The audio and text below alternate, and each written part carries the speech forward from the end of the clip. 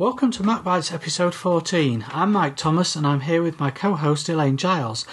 Guess where we were when the Liverpool store opened?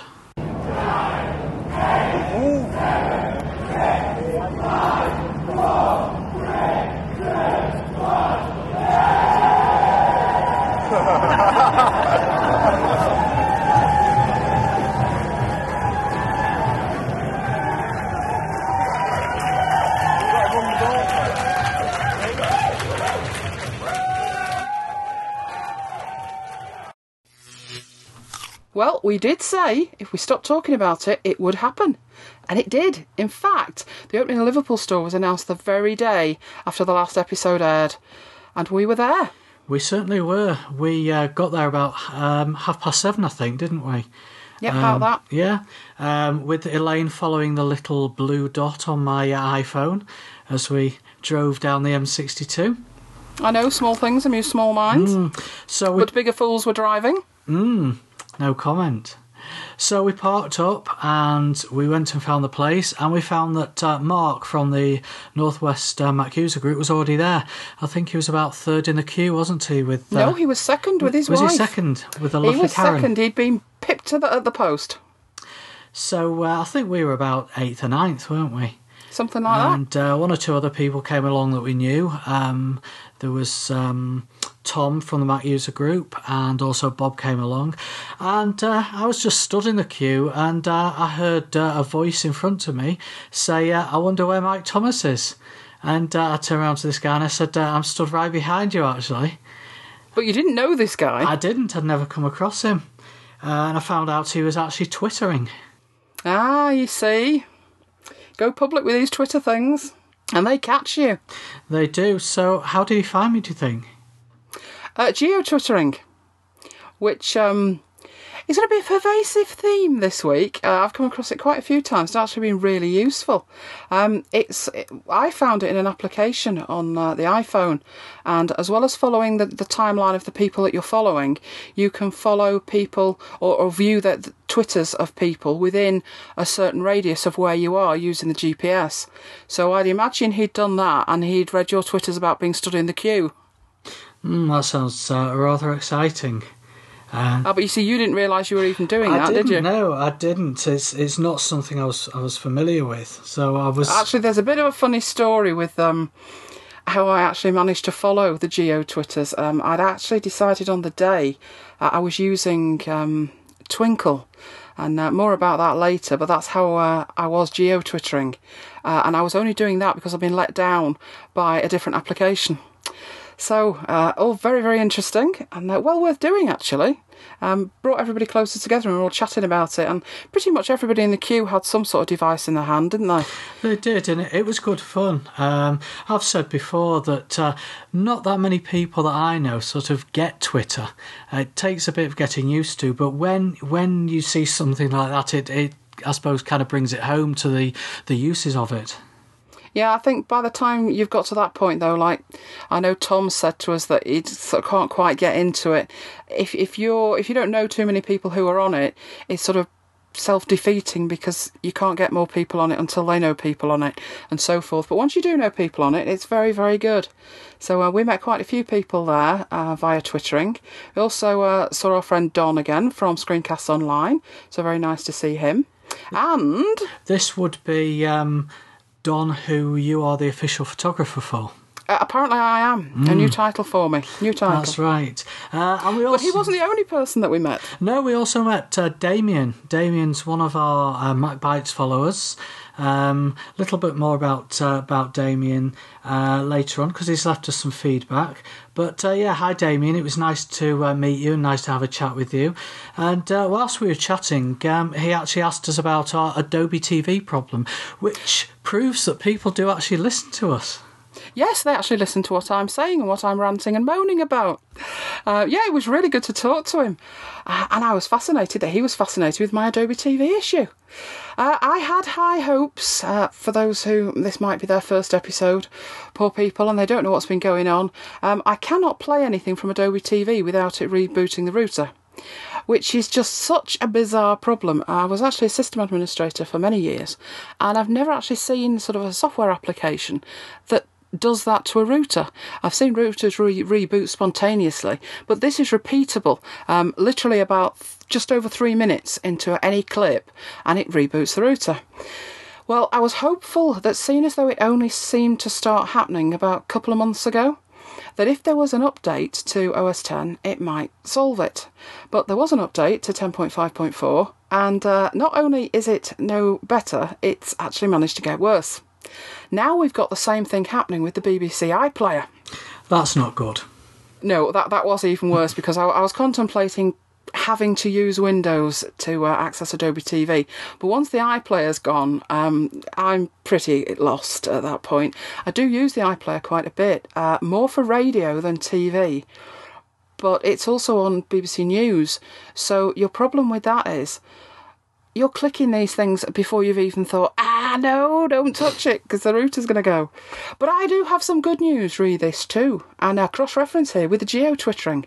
What happened was, I was literally thinking I was going to have to change ISP. I had Googled the problem and couldn't get any information at all. So at that point I was feeling quite isolated and lonely, that there was only me with this problem. And now, you don't have much to do with our technical connection bit, and you were just sort of sat there with, well, is it working yet? And I'm thinking, I just can't make this work. Anyway, I was checking my email and checking on Twitter with Twinkle on the iPhone, and I clicked on the people locally to me, and I actually saw a Twitter from somebody who was in Manchester who had exactly the same problem with the same ISP and the same router. So I thought, at least I'm not alone. So it's not that, it's my router that's broken, which I didn't think it was working for everything else. So having seen that on Twitter, I thought it might be worth, if there's, at least one other person who's got the problem, it might be worth Googling it again and having another look. So I decided to do just that, and I found that other people were having problems. Thing was that gave me a clue this time that I wasn't aware of last time. It wasn't happening for me with the iPlayer initially. That seemed to be a fault that developed later. So I'd been looking for people having problems with Adobe TV or Flash. But once I put in iPlayer, I got bombarded with people who were having problems. So I thought, well, the only thing I can really do with my ISP at the moment is try an old router that I had when we were with a different ISP. So I've got a Netgear router, but I tried this before and I just could not get it configured to talk to the B servers. But this time I persevered and I Googled more, and I actually found some configuration settings that eventually, with a few hair-raising moments, it did connect. When I say hair-raising, literally it rebooted the router and it reconfigured the router remotely to change all the internal addressing system. So it was like, whoa, what is it doing? It also reset the username and password to the default, and then I had to go through and secure it again. So it was a lot of messing, but drum roll. I shall leave a gap there, put in a drum roll. Thank you. It connected, and we could use the iPlayer, we could see Adobe TV, could use the Adobe Media Player. We both did it all at once, didn't we? I was running like 3 videos and a radio and streaming down a news item, and it didn't fall over. So it is actually, judging by what I've read and what I've managed to sort out myself, it's actually anything that is a Thomson manufactured router, which includes BT home hubs. And apparently BT are in talks with the BBC at the moment to try and sort the problem out, which obviously doesn't help me because we're not with BT, and B, just deny that there's any kind of problem at all.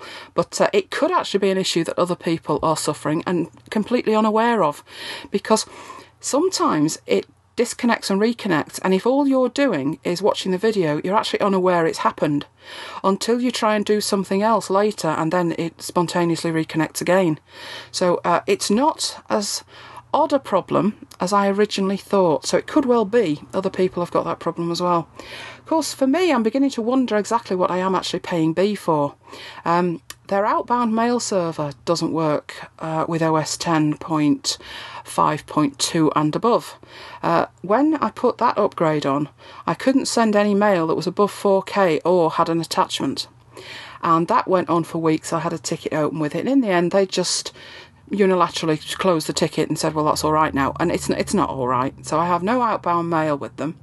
The DNS servers are so flaky, I had to change to OpenDNS.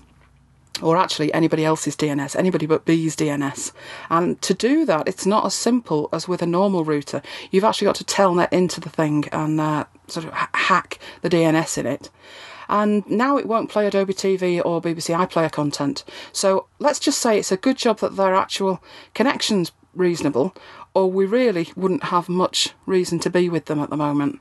But we're still hanging in there. Literally, we've just got the connection with them. No DNS with them, no outbound mail, and we've actually ditched the router that they've supplied now as well. So I've found a lot of references that if anybody else is suffering this problem, you might find useful, and I'll put them all in the show notes. But I shall have to put at least one of them in there, possibly two, as tiny URLs, because there's some explicit words from people who are a little bit peeved with B. So I'll convert those to tiny URLs, but be aware, adult language there, people, adult language. So there we are, Damien, and anyone else who's listening. Maybe that's the end of our saga. Maybe that's the end of our soap opera. We certainly cross our fingers and cross everything else. Well, with B, there is nothing else to fall off the service. If anything else goes, then we really will have to move, because the only thing we're using is their outbound pipe, and that's it. Okay, well done, Elaine. Thank you.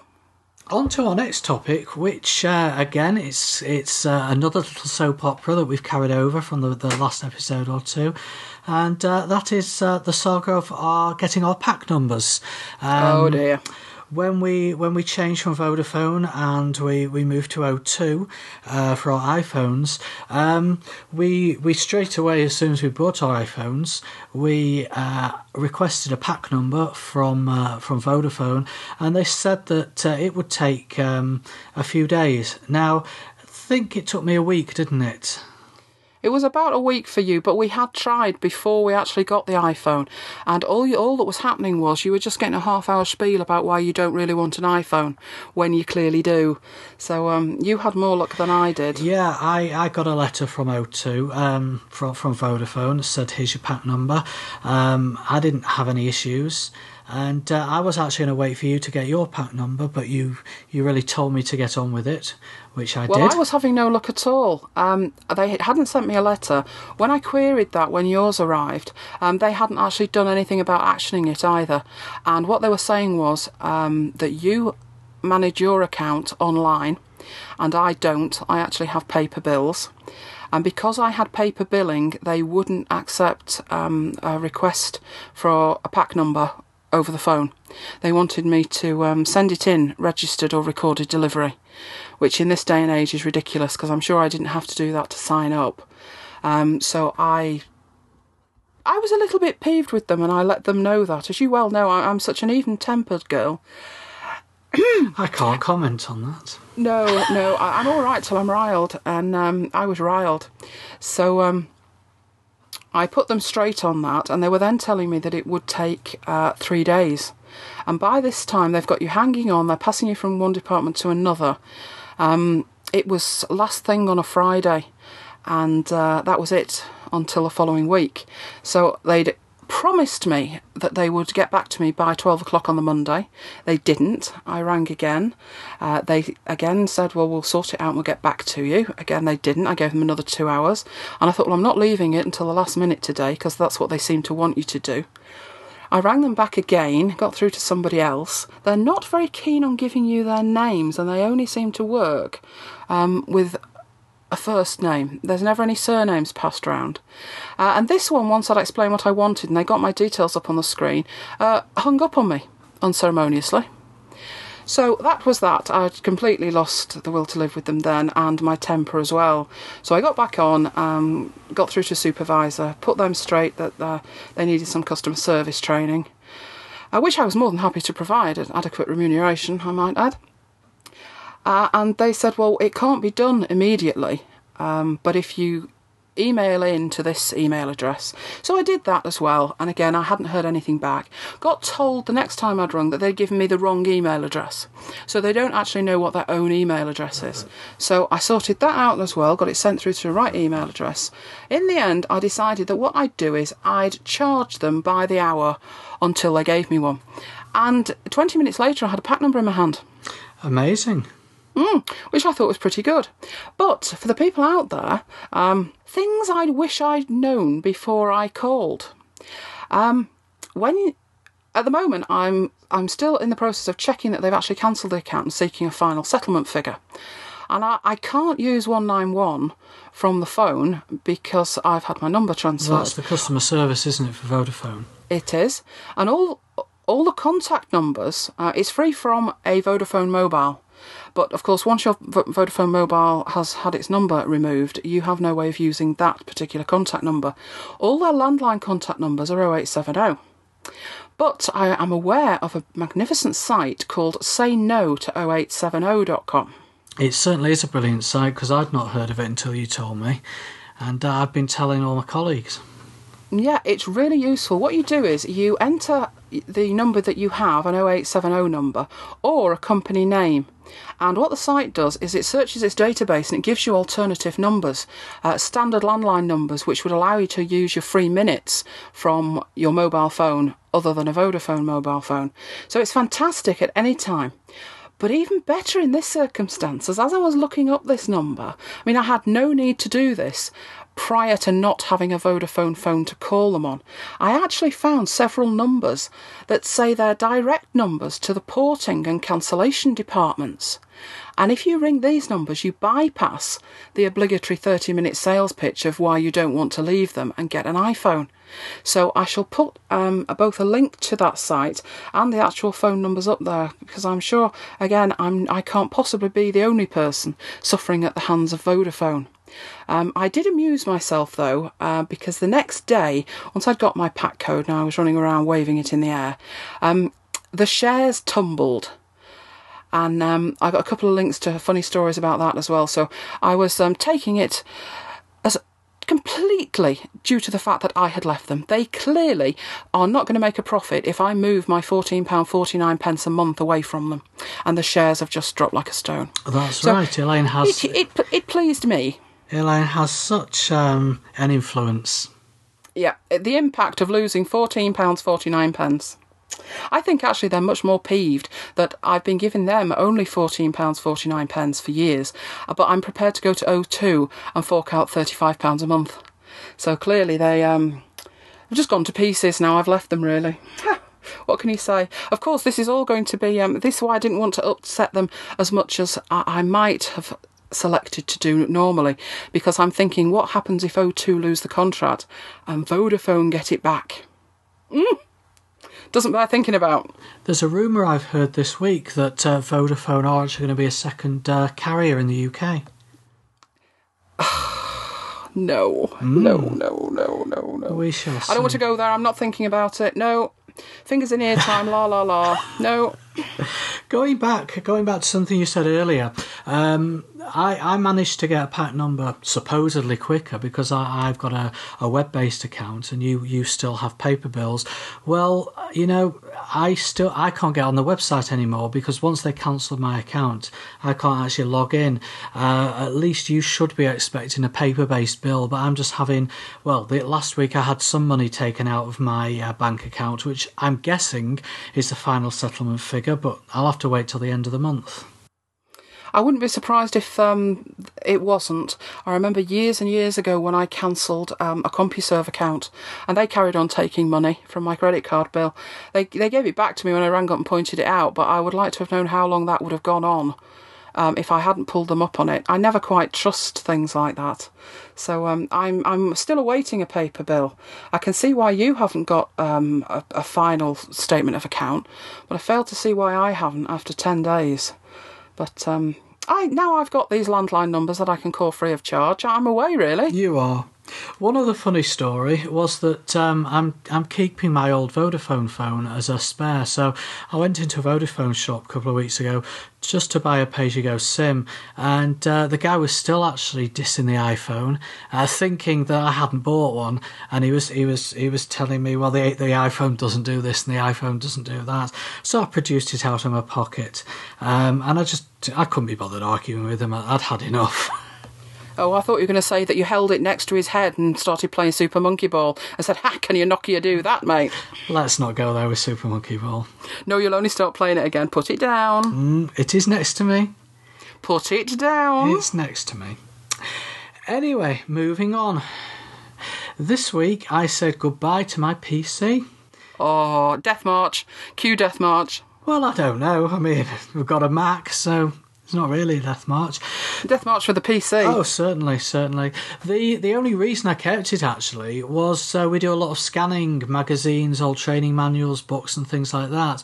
And we purchased a couple of years ago a Fujitsu FI 5120, which is a heavy-duty scanner. And I found that it wouldn't work with a Mac, even under Parallels and Fusion. And I even tried several hacks that I found on various websites.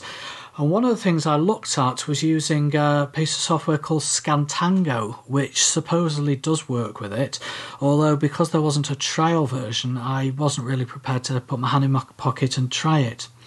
So what we did do this week was put our hands in our pockets and bought a new scanner, which was the Fujitsu S510M.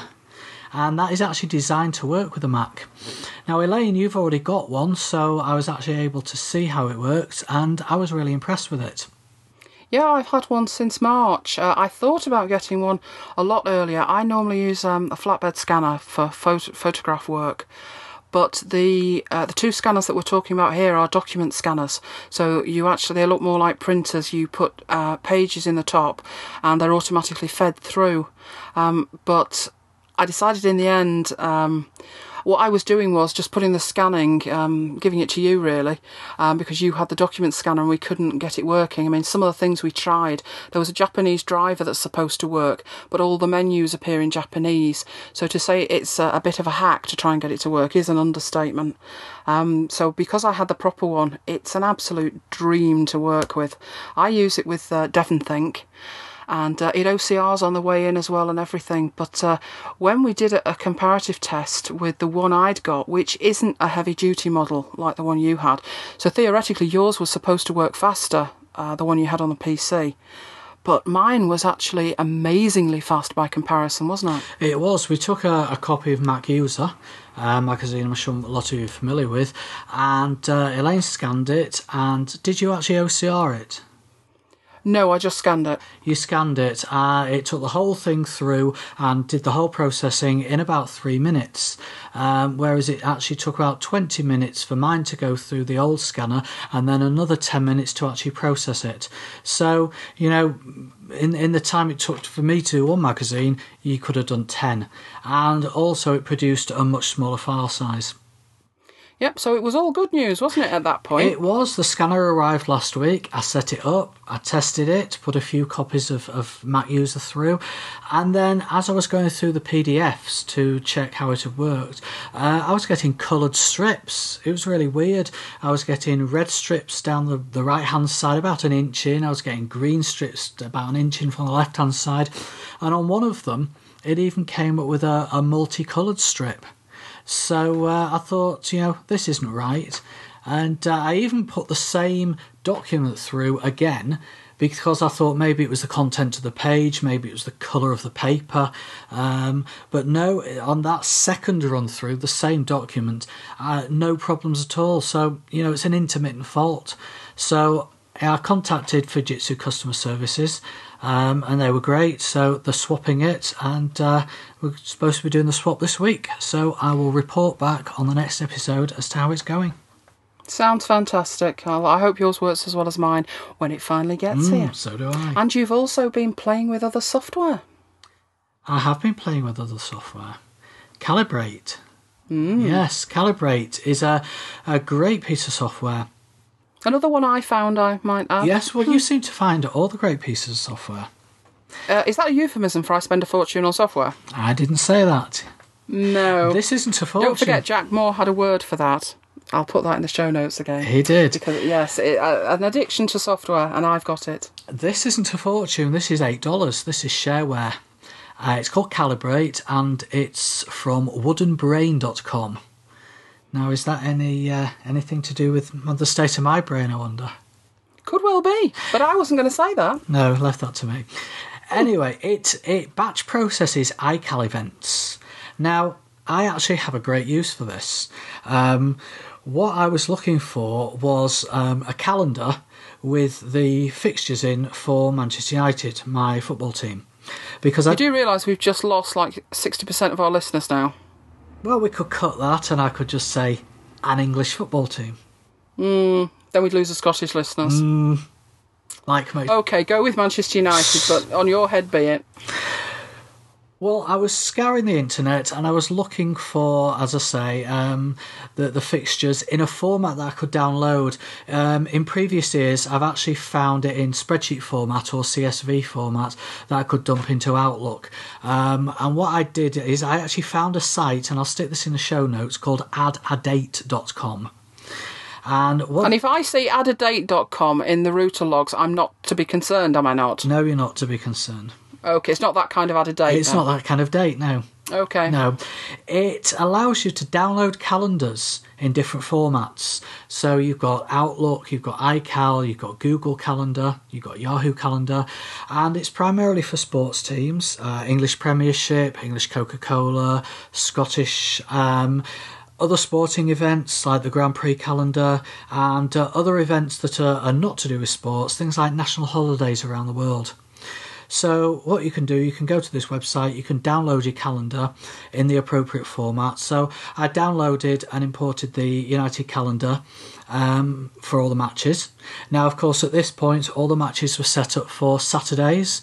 And of course, about 70% of those have now changed due to television, but that's beside the point.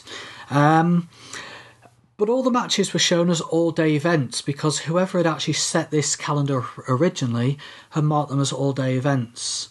And what I did is I used this piece of software, Calibrate. It was a 3-step process. Rather than having to go through every match one at a time, changing it to 3 o'clock. So the first thing to do was to run the remove all-day event setting. And you can choose to do it on all calendars, or you can choose to do it on a certain calendar, so you just go through and you tick your calendars, or you can just choose to do it on one calendar. So obviously I chose to do it on just the one calendar. So I removed the all-day event setting, so at that point there were no longer all-day events. Then I went through the calendar again and set them to a 3 o'clock start time. And then I went through the calendar again and set all the events to 2-hour durations. So in 3 easy steps, I was able to actually get the calendar sorted. Then, as I said, I had to go through each match and change the ones that the kick-off times and the dates had changed for television, but I'd have had to have done that anyway. So, for $8, well worth the money. It's useful for sorting out your calendar before syncing to the iPhone, which brings us on nicely to iPhone. Related items. Yeah, one thing I've noticed, I was really surprised about. I have my iTunes library on an external drive, and then I back it up overnight to another external drive. So I assumed that the applications for the iPhone would be stored in the same folder. It just has an iTunes folder called iTunes. Until I checked, and what I was checking for was an application had updated, and I wanted to see if it actually deleted the old version or not. So I went in there checking, and I found that whereas everything else is stored on the external drive, there were no applications. So I went onto the internal drive, the boot drive, and it's actually storing the applications in the same location as the iTunes control files. Now, I actually have those backed up as well, but I know there's something about Time Machine that doesn't automatically back up iTunes control files. I think it's potentially something to do with the fact that they're open when Time Machine runs. And I'm wondering if the applications get automatically backed up or not, because they are in that folder. So if Time Machine is excluding that folder, it might be something that you need to back up manually yourself. So something to be aware of for backup purposes. I've made sure that I'm backing up those control files more regularly now to make sure I've got copies of applications that I've actually bought. So that quite surprised me that they were in that location when I had expressly told it to put them elsewhere. So something to be aware of. One of the applications, we said we'd have a look at applications on the iPhone and what we like and what we don't like. One of the things that I found quite useful is an application called FileMagnet, which is an iPhone app with a desktop part to it. You pay for the iPhone application and the desktop part you download free of charge. And what you can do with it is transfer files to and from your iPhone. So you're not limited to just the photos in the photo rolls. What I wanted to transfer was PDF files, either things that I've scanned that I want to take with me, or even quite large ebooks in PDF format. And it works quite well for that. I've had it telling me that as a memory, it's reaching the limit of its memory, but then I have got books on there that are 800 pages. So I'm sure for most people's needs, with maybe 20-30 pages in a file, it would work very, very well. But it has allowed me to take reference materials with me on my phone and view them on my phone. So did you actually buy that one or not? I haven't yet, no. It's one of those things that I'm not got round to, but I do want to buy it because it does look useful. I've heard of another one as well called Anota, which I also want to have a look at. That's slightly different. I think it's only for PDFs, and it lets you annotate PDFs, so you can draw circles and generally mark things up. But then I saw a few good reviews, and then I saw one bad review that said it didn't work at all, and that people should get FileMagnet. So I thought, well, I know FileMagnet, you don't annotate the files. It's literally just for viewing them. So at the moment I've stuck with FileMagnet, but I definitely want to have a look at Anota to see if that works as well. One of the things I've used it for practically, you came in with a voucher for Smiths and it's valid for a fortnight or something, and it was an A5 piece of paper, and in the middle of it there was like a paper credit card size thing that you're supposed to sort of put in your wallet. And I thought, been to Smith's, been there before. You whip out the voucher, the little part from the middle, and they start saying what it's valid for and what it's not valid for. And basically, in the 2 weeks it's supposed to be valid, they'll be telling you everything's excluded. Whereas, of course, all the exclusions and all the details are on the A5 flyer. So I scanned the flyer and put it on my iPhone. So I'm ready for my next round with the management in Smith's when I go in, because I've got it on my iPhone. I can take it with me. Cool. How sad is that? No, that's cool. Yeah, that's when you're using it for good things and not playing Super Monkey Ball, isn't it? I haven't played Super Monkey Ball. No, you've been playing with your camera, haven't you? I have been playing with our camera, yeah. interesting point. The other day at work, I had Vista running on the MacBook. You have my deepest sympathy. Yeah, it was running under Fusion. I plugged the iPhone in to charge it, and Vista actually grabbed hold of the USB. So it recognised that an iPhone had been plugged in. And when I went into Windows Explorer, it actually said Apple iPhone. So it doesn't sign it a drive letter. It does actually just say Apple iPhone as a device. And then within there, you can see a couple of folders. One of which was the photographs, the camera roll. So you can't see everything on the iPhone, but you can see the photographs. And what I was doing is I was actually just taking some photographs with the iPhone. And what was quite strange was, depending on how the iPhone was held, determined the orientation. So, for example, if I was holding the iPhone in portrait mode, for sake of argument, with the home button at the bottom, and then if I turn the camera around so that the should we say the socket is on the right hand side, and I took a picture, and then I turned it around again, and the socket's at the top, I turned it around again. Every time I took a picture, when I actually viewed the photographs in Vista, it was different orientation. So one of the photographs might be upside down. I actually took 4 pictures of my MacBook. That was really sad. Oh dear. Yeah, and you had a different orientation. So one particular way, the picture was upside down. But when I actually viewed all these pictures on the iPhone and on the Mac through Preview, they were all the right way up. So it's a strange one, that.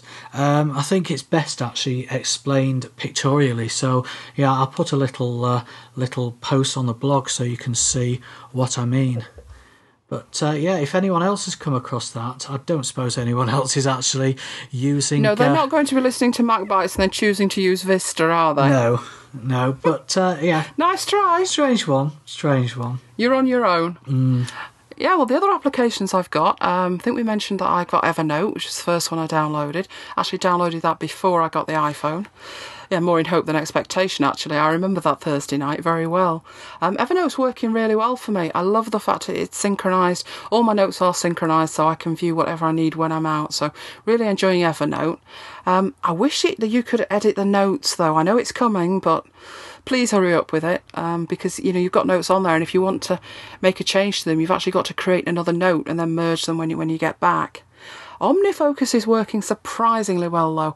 I've heard comments from people that it's pretty slow because it's synchronising with your iDisk if you've got a desktop version of it. You don't need the desktop version to make OmniFocus work, but if you have got the desktop version, you can opt to synchronise it via the iDisk, and that's what I've decided to do.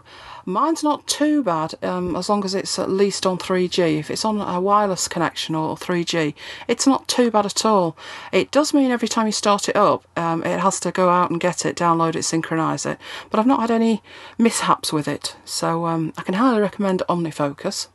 And we talked about Vicinity, didn't we? We're liking Vicinity. We are. When we went to the opening in Liverpool, I used Vicinity to find a supermarket that Mike knew. He'd been to this supermarket before, but he couldn't remember where it was. And I actually found it faster in Vicinity than he did, looking at the road names, when he'd been umpteen times before. So, yes, Vicinity proved very useful there. Did have an odd problem, though, that the list came through and I could see 3 items listed, but the top of the list was blank, but when you tapped it, it actually took you through to an entry, so that must be some sort of screen update issue going on with it. I've also got NetNewsWire, which I think you have as well, haven't you? I've got NetNewsWire, and I think that's great, yeah. I do like it. Problem I've got with it is I'm so used to seeing it on a big screen that there's a lot of clicking about to actually read the feeds. I've had NetNewsWire for so long, I think I paid for it. Oh dear, paid for software. In the days before it went free, and I had a NewsGator account as well. So it's nice that it synchronises with everything, and it then updates the desktop version, which you didn't have, did you? No, and I'm not sure about the synchronisation. It seems to take quite a long time to update. Whether that's just the way it works or whether it's something I'm not quite doing right, I'm not sure. I don't actually use NetNewsWire that much. If I'm out, I might go in and have a look at it. And it does take its time to update, but I don't know if that's because I look at so many feeds.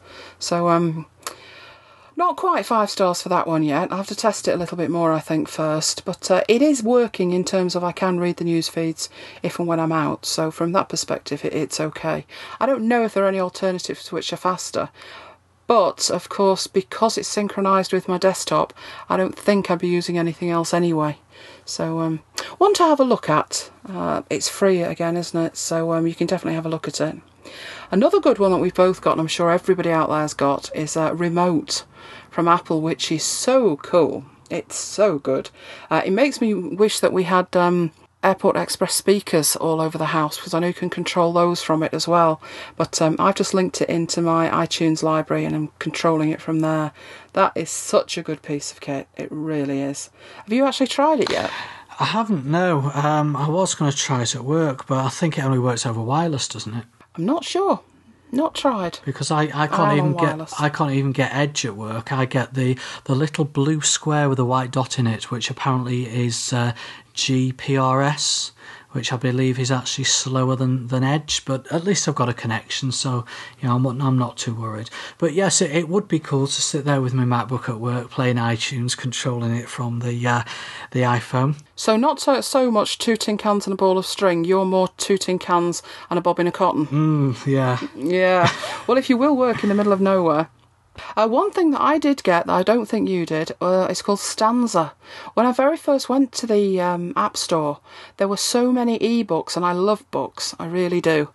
And they were like 59p each, and I thought, well, that's not bad at all. But then I heard about this thing called Stanza, and it's a reading app. It links into a couple of websites where you can download, obviously they're older books, they're out of copyright, but that's the kind of stuff I like to read. And you download the app, install that free. It actually browses via the iPhone to the website with the books. You can search by genre, by title or by author, and download them. They download very, very quickly, and you've then got one jump-off point to lots of books. So rather than buying the books individually and having lots of different icons for one for each book, this allows you to have an application to read these ebooks with, and it works very, very well. It goes from page to page nice and smoothly. There's a lot of options in there, so I can highly recommend that, because obviously if I'd have paid 59p for all the books I wanted, I would have bankrupted myself. And I need to keep my money for other things like Cro-Mag Rally and things. So yeah, a good one to have a look at. Stanza is an ebook reader. So I can't tempt you with that, can I? Because it's not your kind of books. It's not, no. No, but nice if they are your kind of books. And the one that we were both waiting for, WordPress, which was well worth the wait. There was one for TypePad, and I think we said last time we were waiting for the WordPress one, and luckily it came out within a couple of days, which meant that when we went to the Liverpool launch, you were actually blogging with it, weren't you? I was. Rather than sitting on the pavement on my backside with my MacBook, I could actually stand there with my iPhone posing and actually... and he did. And People, I did. he did. Yes, actually putting a blog onto the website, yeah. That worked really well, actually, because you would have probably been taking the pictures that you were going to upload with the iPhone anyway. Although I remember on iPhone launch day, before we could actually take them out of the box, we were trying to take some pictures to put on the blog using the MacBook, wandering around the store with the MacBook facing the other way and trying to take pictures. It was all very sad. So yeah, I like the idea of using WordPress with the images on the iPhone, and we've had no setup problems with it. I think all our trouble with it was when you were trying to upgrade to 2.6 the week before. It was, yes. And we've heard all about that, and, we went you've through just the about woes recovered. of that, didn't we? Last episode. Yes, you've just about recovered now, so we'll leave that one. Suffice it to say, if they update in the future, I hope they don't make it compulsory for a while, so we can do some more testing of it. Another big one that I was waiting for was 1Password. I was finding it quite difficult to go to sites. I can't remember all my passwords. I'm not one of these people who uses the same password all the time. And there was a lovely feature in the desktop version where 1Password would generate a password for you. The thing with it was, the one it generated would be so convoluted, there's no way that you'd remember it. So being out on the road and not being able to remember these passwords was a nightmare. But 1Password is there, and it's pretty good. I thought, oh no, it's not something else to synchronise. I would have loved to just synchronise the iPhone and have everything synchronised, but with 1Password you've got to do that in a different way. You actually do it wirelessly. But once you've linked your iPhone to the desktop machine that it's coming from, it doesn't keep prompting you like Bluetooth used to a couple of years back. So it actually is working pretty well for me. One thing it is doing, even with the update, so I'm hoping for another update to the update, it's still synchronising ones that I've deleted and left in the trash. Even though I uninstalled the original, which had the effect of deleting all the passwords, and I resynchronised and it still took them across. So I'm looking for a way to get rid of that. I think what I might have to do is actually empty the trash.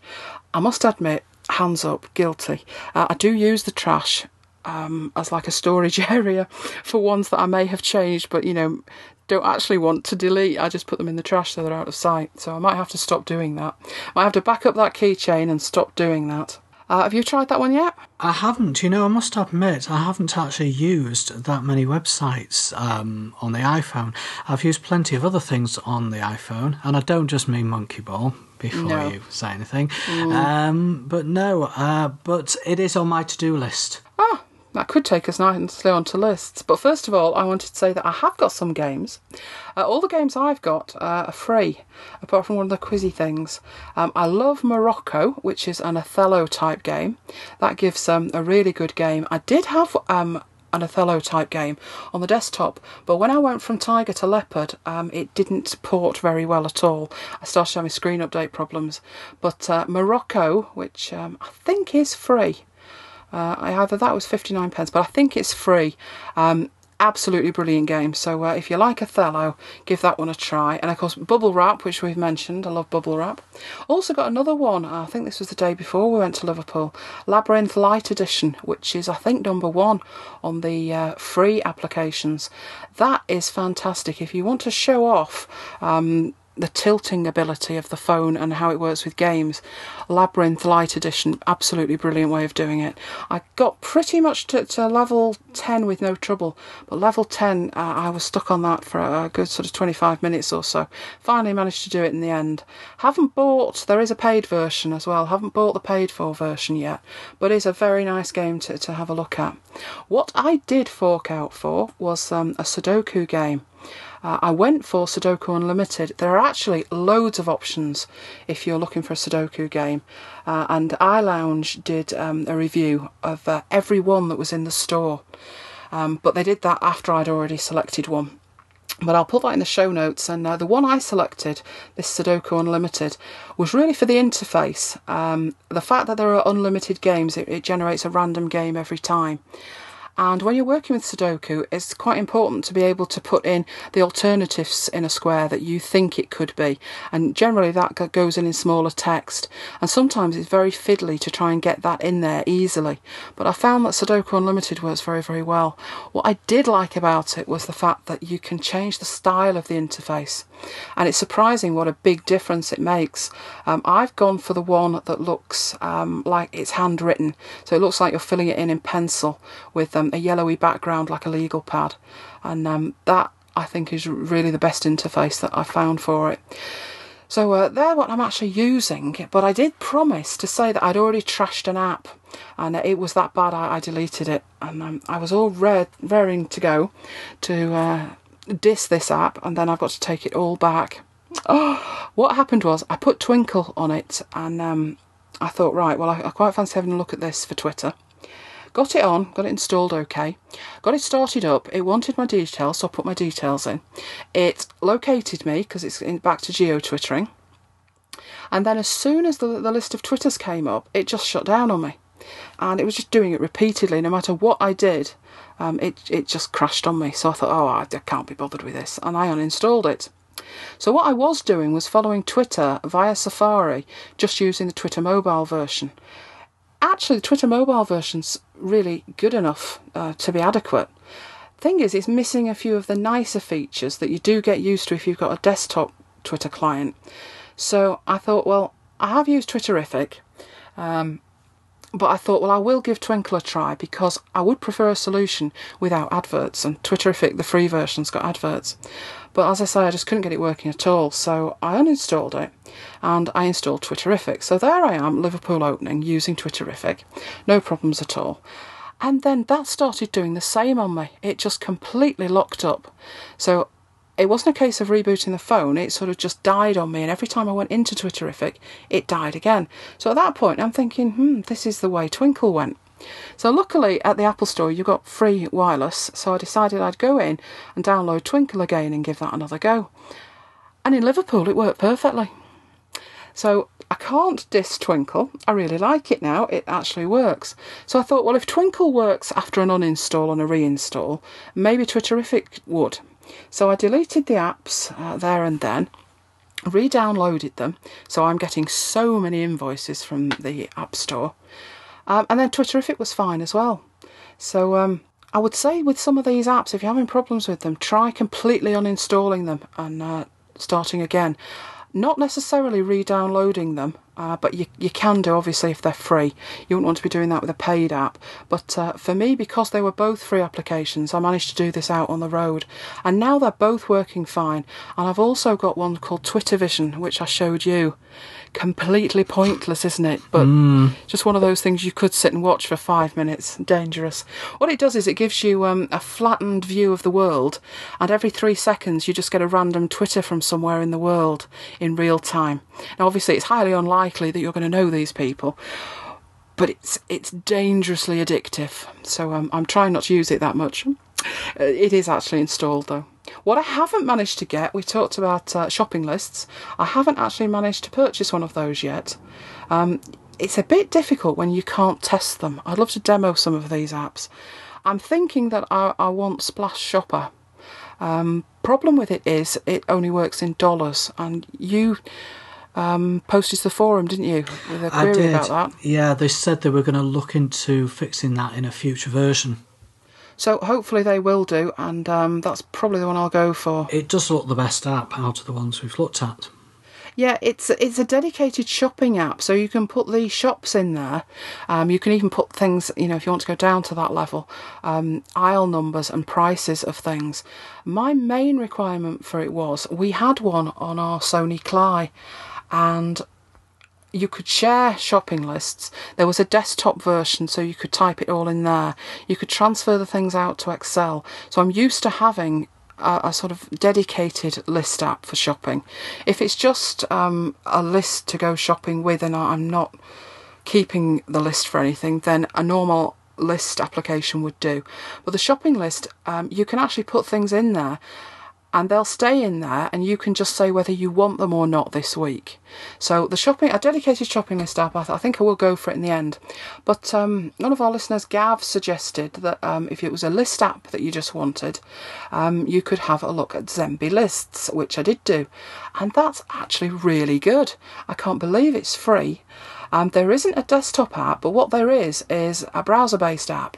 So you can sort of use your lists in a browser, and I created an account and gave that a go. I'm actually finding that really useful. So if it's a list app that you're after, that's the one I'm using at the moment. I also wanted a better notes app after your experience with the inbuilt one. Least said about that, the better. Yes. Although I'm blaming you, but I can't actually see myself using the inbuilt one anyway, because the font is just absolutely hideous. I cannot use that felt font. Although you did make me do that, didn't you? You made me use that font. I did, for the T-shirt mock-up. For your T-shirt, yes, but I didn't put my name to it. I can't be seen using felt.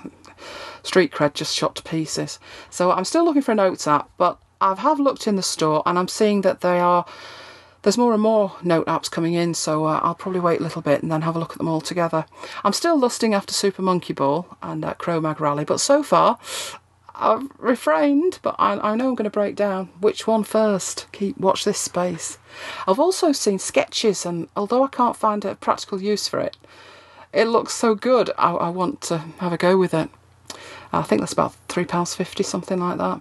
But I've left it alone until I can think of a use for it, a productivity-based use for it. But of course, your tips aren't productivity related at all, are they? No, they're not. Not at all. No, there's an interesting iPhone tip where you can play music and you can play a game at the same time from appletel.com, and I'll actually put the URL on the show notes.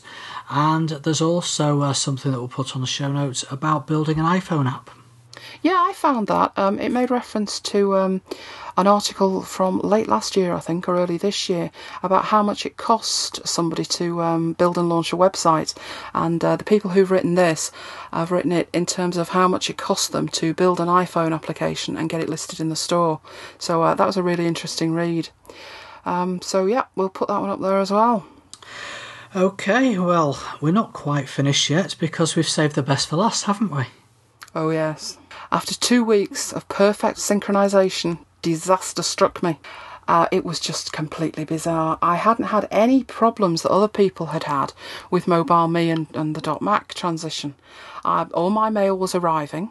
The only problem I'd had was when I'm trying to send mail to other people at mac.com addresses, it was bouncing back. But any mails that got sent to me were arriving. So I'm thinking, well, I know people are having problems, but I've just had no problems with them at all. Until, as I say, disaster struck, and when it did, oh boy, was it big. I was sat there with the phone. Somebody had called me, and I had it on silent, and I'd missed the call.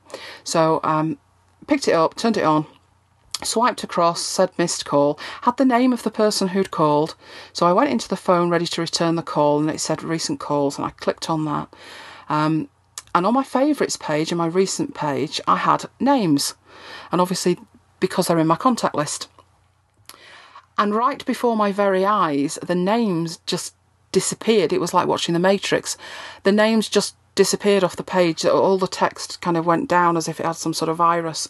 And I was left just looking at phone numbers. And at that point, it's like, well, who's called? Because I don't know these numbers. I never actually dial the numbers. And I'm thinking, oh, it's a blip. It's a blip. Convinced myself it was a blip. Went into the address book and the numbers weren't in there either. All I was left with was the contact names and the notes field. Everything else had gone.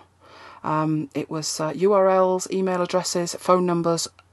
Really, any way you had to contact people was completely gone. So I turned the phone off thinking, it's a blip, not a panic, not a panic. I turned it back on. It was the same. At which point I'm thinking, oh dear. And more flowery language than that. If this synchronises back, what will happen? So I immediately backed everything up, although I actually back up all the time anyway. It didn't synchronise back, and I could go to me.com and everything was there and it was fine. So I did a forced synchronisation and that did no good at all. So I'm logically working my way through it. And I thought, well, the obvious thing to do is to turn off the synchronisation, the push, and turn it back on. So that was what I decided to do. Obviously, I did a Google search and couldn't find anything. When I turned off the push and then turned it back on, it warned me that it would delete all my contacts. And I thought, well, that's fine, because I'm going to push them back from the cloud or my desktop address book. All my contacts vanished completely. And I turned it back on and the little slider would not stay in the on position. It thought about it for a little bit as I slid it across and I got the spinning wheel and then it just twanged it back to the left hand side to off and there I sat. And this went on and on and on for at least, I think I kept trying for 3 hours. I'm trying one thing after another. By this stage I'd done some searches and I had found other people were having a similar problem. And I'd also Twittered it and got some feedback from people that they were having the problem. The weird thing was Mike was having no problem at all. Nothing worse than somebody smug whose system's working. So this was a major crisis. I couldn't get the numbers back on the phone. I didn't want to restore the phone or anything because there was absolutely no reason why it wasn't working. So I've got a couple of links there. What I managed to do was get it back by doing things in a certain order. So I had to turn the phone off, turn it back on, go into this setting, turn it back on before you did absolutely anything else, and then turn it off again, then go back into it again. So it was a sequence of events which I'll put up on the show notes. And it finally managed to synchronise, but all told it must have taken about 7 hours to get the thing back. Now, I was reading these threads and people were screaming blue murder, that it wasn't a reliable system and whatever. And some people in the States had got through to Apple support. And they'd been told by Apple support that they didn't know what the problem was either, but that it wasn't replicating back to the cloud. But some of the people in the thread, it had replicated back to the cloud and they'd lost all their contacts. And I don't mean 10 or 20. They were saying they'd lost all their contacts and they had over 1,000, and that they had no other way of getting these contacts back because the iPhone had synchronised to the cloud and the cloud had synchronised to their desktop machines and they'd completely gone. And I'm thinking, are you certifiably insane? Do you not back up your contacts anyway? And one particular person was saying that no, and that he was going to get onto Apple and ask them to restore it from there. They must have a tape backup. I couldn't believe that somebody had relied on Apple as a backup system. Unbelievable. It is, isn't it? I mean, I know I'm like, that old video, developers. For me, it's backup, and I have automatic backups running all the time anyway. And the system's imaged, and it backs up off-site. But honestly, surely everybody has at least one backup. You know, even if you write it down in a little A to Z pocketbook. But to have just to have no backup at all. I couldn't imagine that. I do a full backup at least twice a day, and I do it in two different ways. I've got ChronoSync, which I think we've mentioned before, and you can schedule ChronoSync to back up during the day. And I've also got a very small piece of kit, again it's less than $8 I think, called Email Backup Pro. And not only does that back up your entire email system, but there's a little checkbox and you can put a tick in it. It will then back up your address book, and it will do that however many times a day you set it to do it. What it will do is it will shut down mail, it will shut down your address book, it will do the backup, and then it will open up the applications again. So it really is a no-brainer. You just set it and leave it. Why you wouldn't back up your own data is completely beyond me. So I'll put the details of those in the show notes as well, but let the moral of the story be, it was inconvenient for me, but it would have been a showstopper if I'd been out in terms of ringing people. But everything else on the phone was still working, so as long as I could have got to Yell.com, or I could have rung somebody that I knew that would have had somebody's number, then I could have contacted people. So it was more of an inconvenience. It was a disaster for people who hadn't backed up any other way. So be warned, do keep a backup somewhere, somehow. Always have a backup. I mean, I must have about 8 different types of backup. But you hope that you'll never need it, but should you need it, you'll be so glad that you did. So don't rely on asking Apple to get their tapes out. I mean, that's just unbelievable. Oh, Apple, could you restore one of your servers, please, that must host 20,000 accounts so I can get back my contacts? Yes, the contacts that I didn't back up. You shouldn't have a computer. Sorry, if you don't back up your own contacts. Dear, dear, dear, dear me. And at the same time as that was happening, there was also the great Twitter crash of late last week. Oh, I just started. I'd got about 8 followers on Twitter, and I was quite pleased with myself. When, as you probably know, I'm an Adobe User Group Manager, and all the Adobe User Group Managers worldwide started following each other. And my follower count went up to nearly 60, so I was even more pleased with myself. But into every life, a little rain must fall, and pride does come before a fall. Twitter disappeared, and when it came back, they'd lost all the people that were following you and you were following that had been registered in the previous 3 weeks, because they'd restored an old database. Which, again, ridiculous, they'd restored an old database. And I was just sat there looking at it thinking, dear me. And what I did was I did a search on Twitter to look for posts that mentioned lost followers and lost followings. And there were at least 30 Twitters a minute coming in with people saying they had the same issue, And, if you wanted to upset a country in this day and age, you don't really need to do anything more than take Twitter down, because some of these people were manic. They'd lost 1,000 people, they'd lost this, they'd lost that, and I'm thinking, well, it's a service that you don't pay for. You don't have to sort of rely on it for anything in particular. These people were screaming blue murder.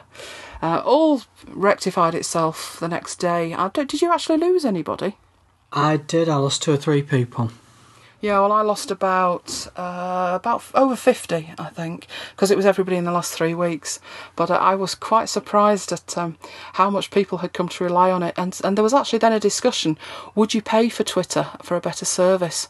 And most of the people that I was following said so begrudgingly, well, yes, I would actually, because I can't do without it. So maybe that's where Twitter are heading with us.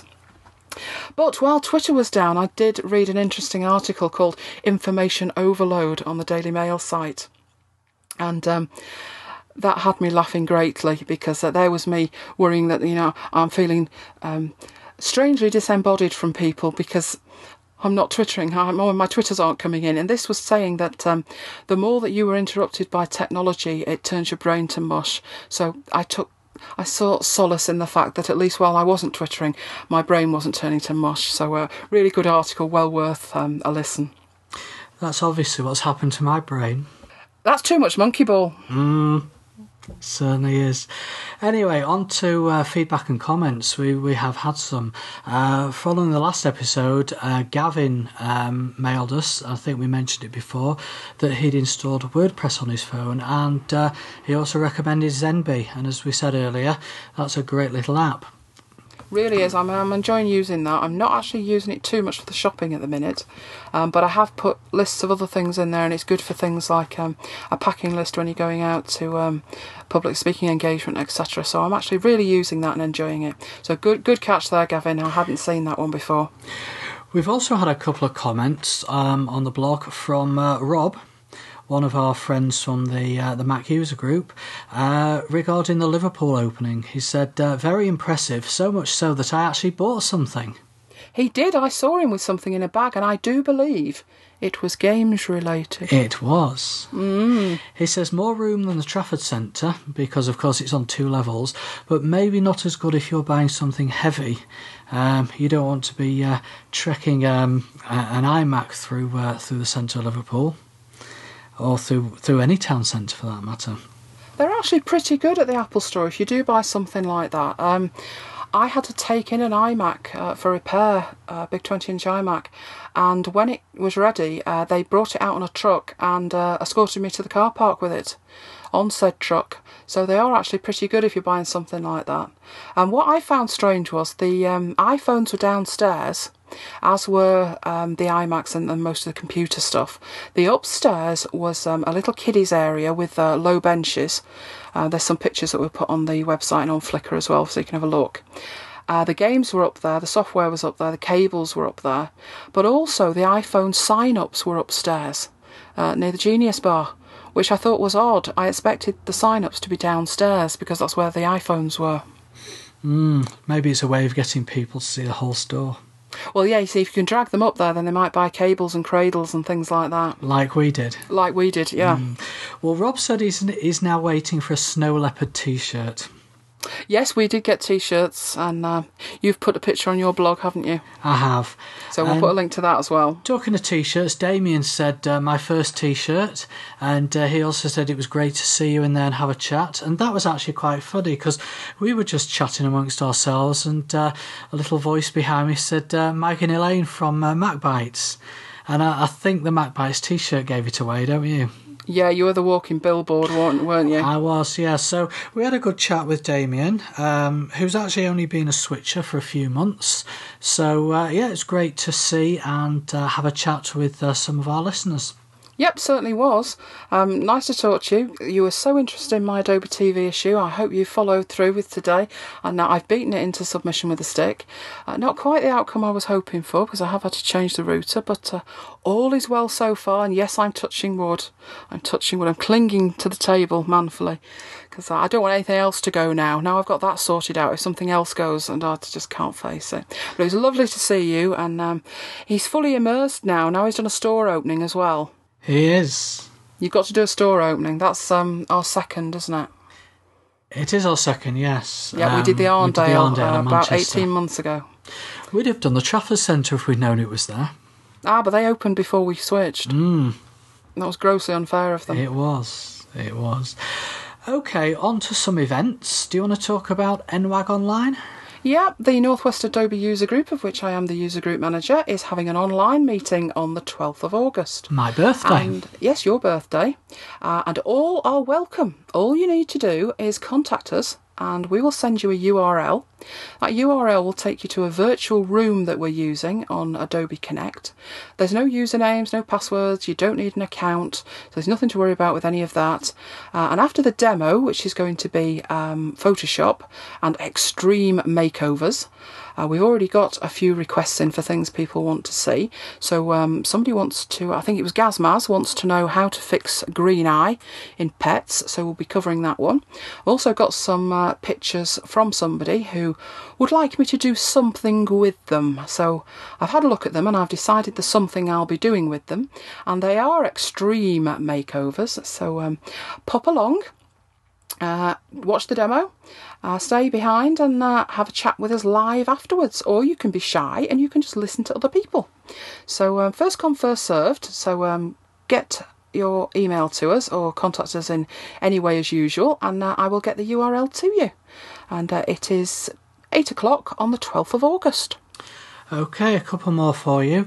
The Northwest Mac User Group, their next meeting is the 14th of August, and it's going to be more 6-minute talks. and they're also looking for volunteers. So if you fancy giving a talk on any Mac-related subject for approximately 6 minutes, then please contact them. You can get hold of them through the website, which is nwmug.co.uk. And Geek Ups. There's a Geek Up in Sheffield on the 6th of August, and there's also a Geek Up on the Manchester on the 12th of August. But of course, if you are coming to our NWAG meeting, you won't be able to go to that one. That's really bad planning, that, isn't it? It is, it is. Mind you could leave the Geek Up early and do both. Because I'm sure the Geek Up start about 6 o'clock. I think they do, yeah. So you've got a couple of hours for the Geek Up and then follow on with the Adobe group. More details on geekup.org. Well, that's it for this episode of MacBites. As always, we'd love to hear from you. Please send in your questions and your comments and your queries by email to our usual email address, which is macbitesuk@gmail.com, or you can send us an audio file. You can also keep up to date with what we're doing via Twitter. We are at MacBites. Plurk, we are MacBites. And you can subscribe to the RSS feed at macbites.co.uk. So, until next time, this has been Mike Thomas and Elaine Giles bringing you MacBites. Goodbye and see you next time. Goodbye.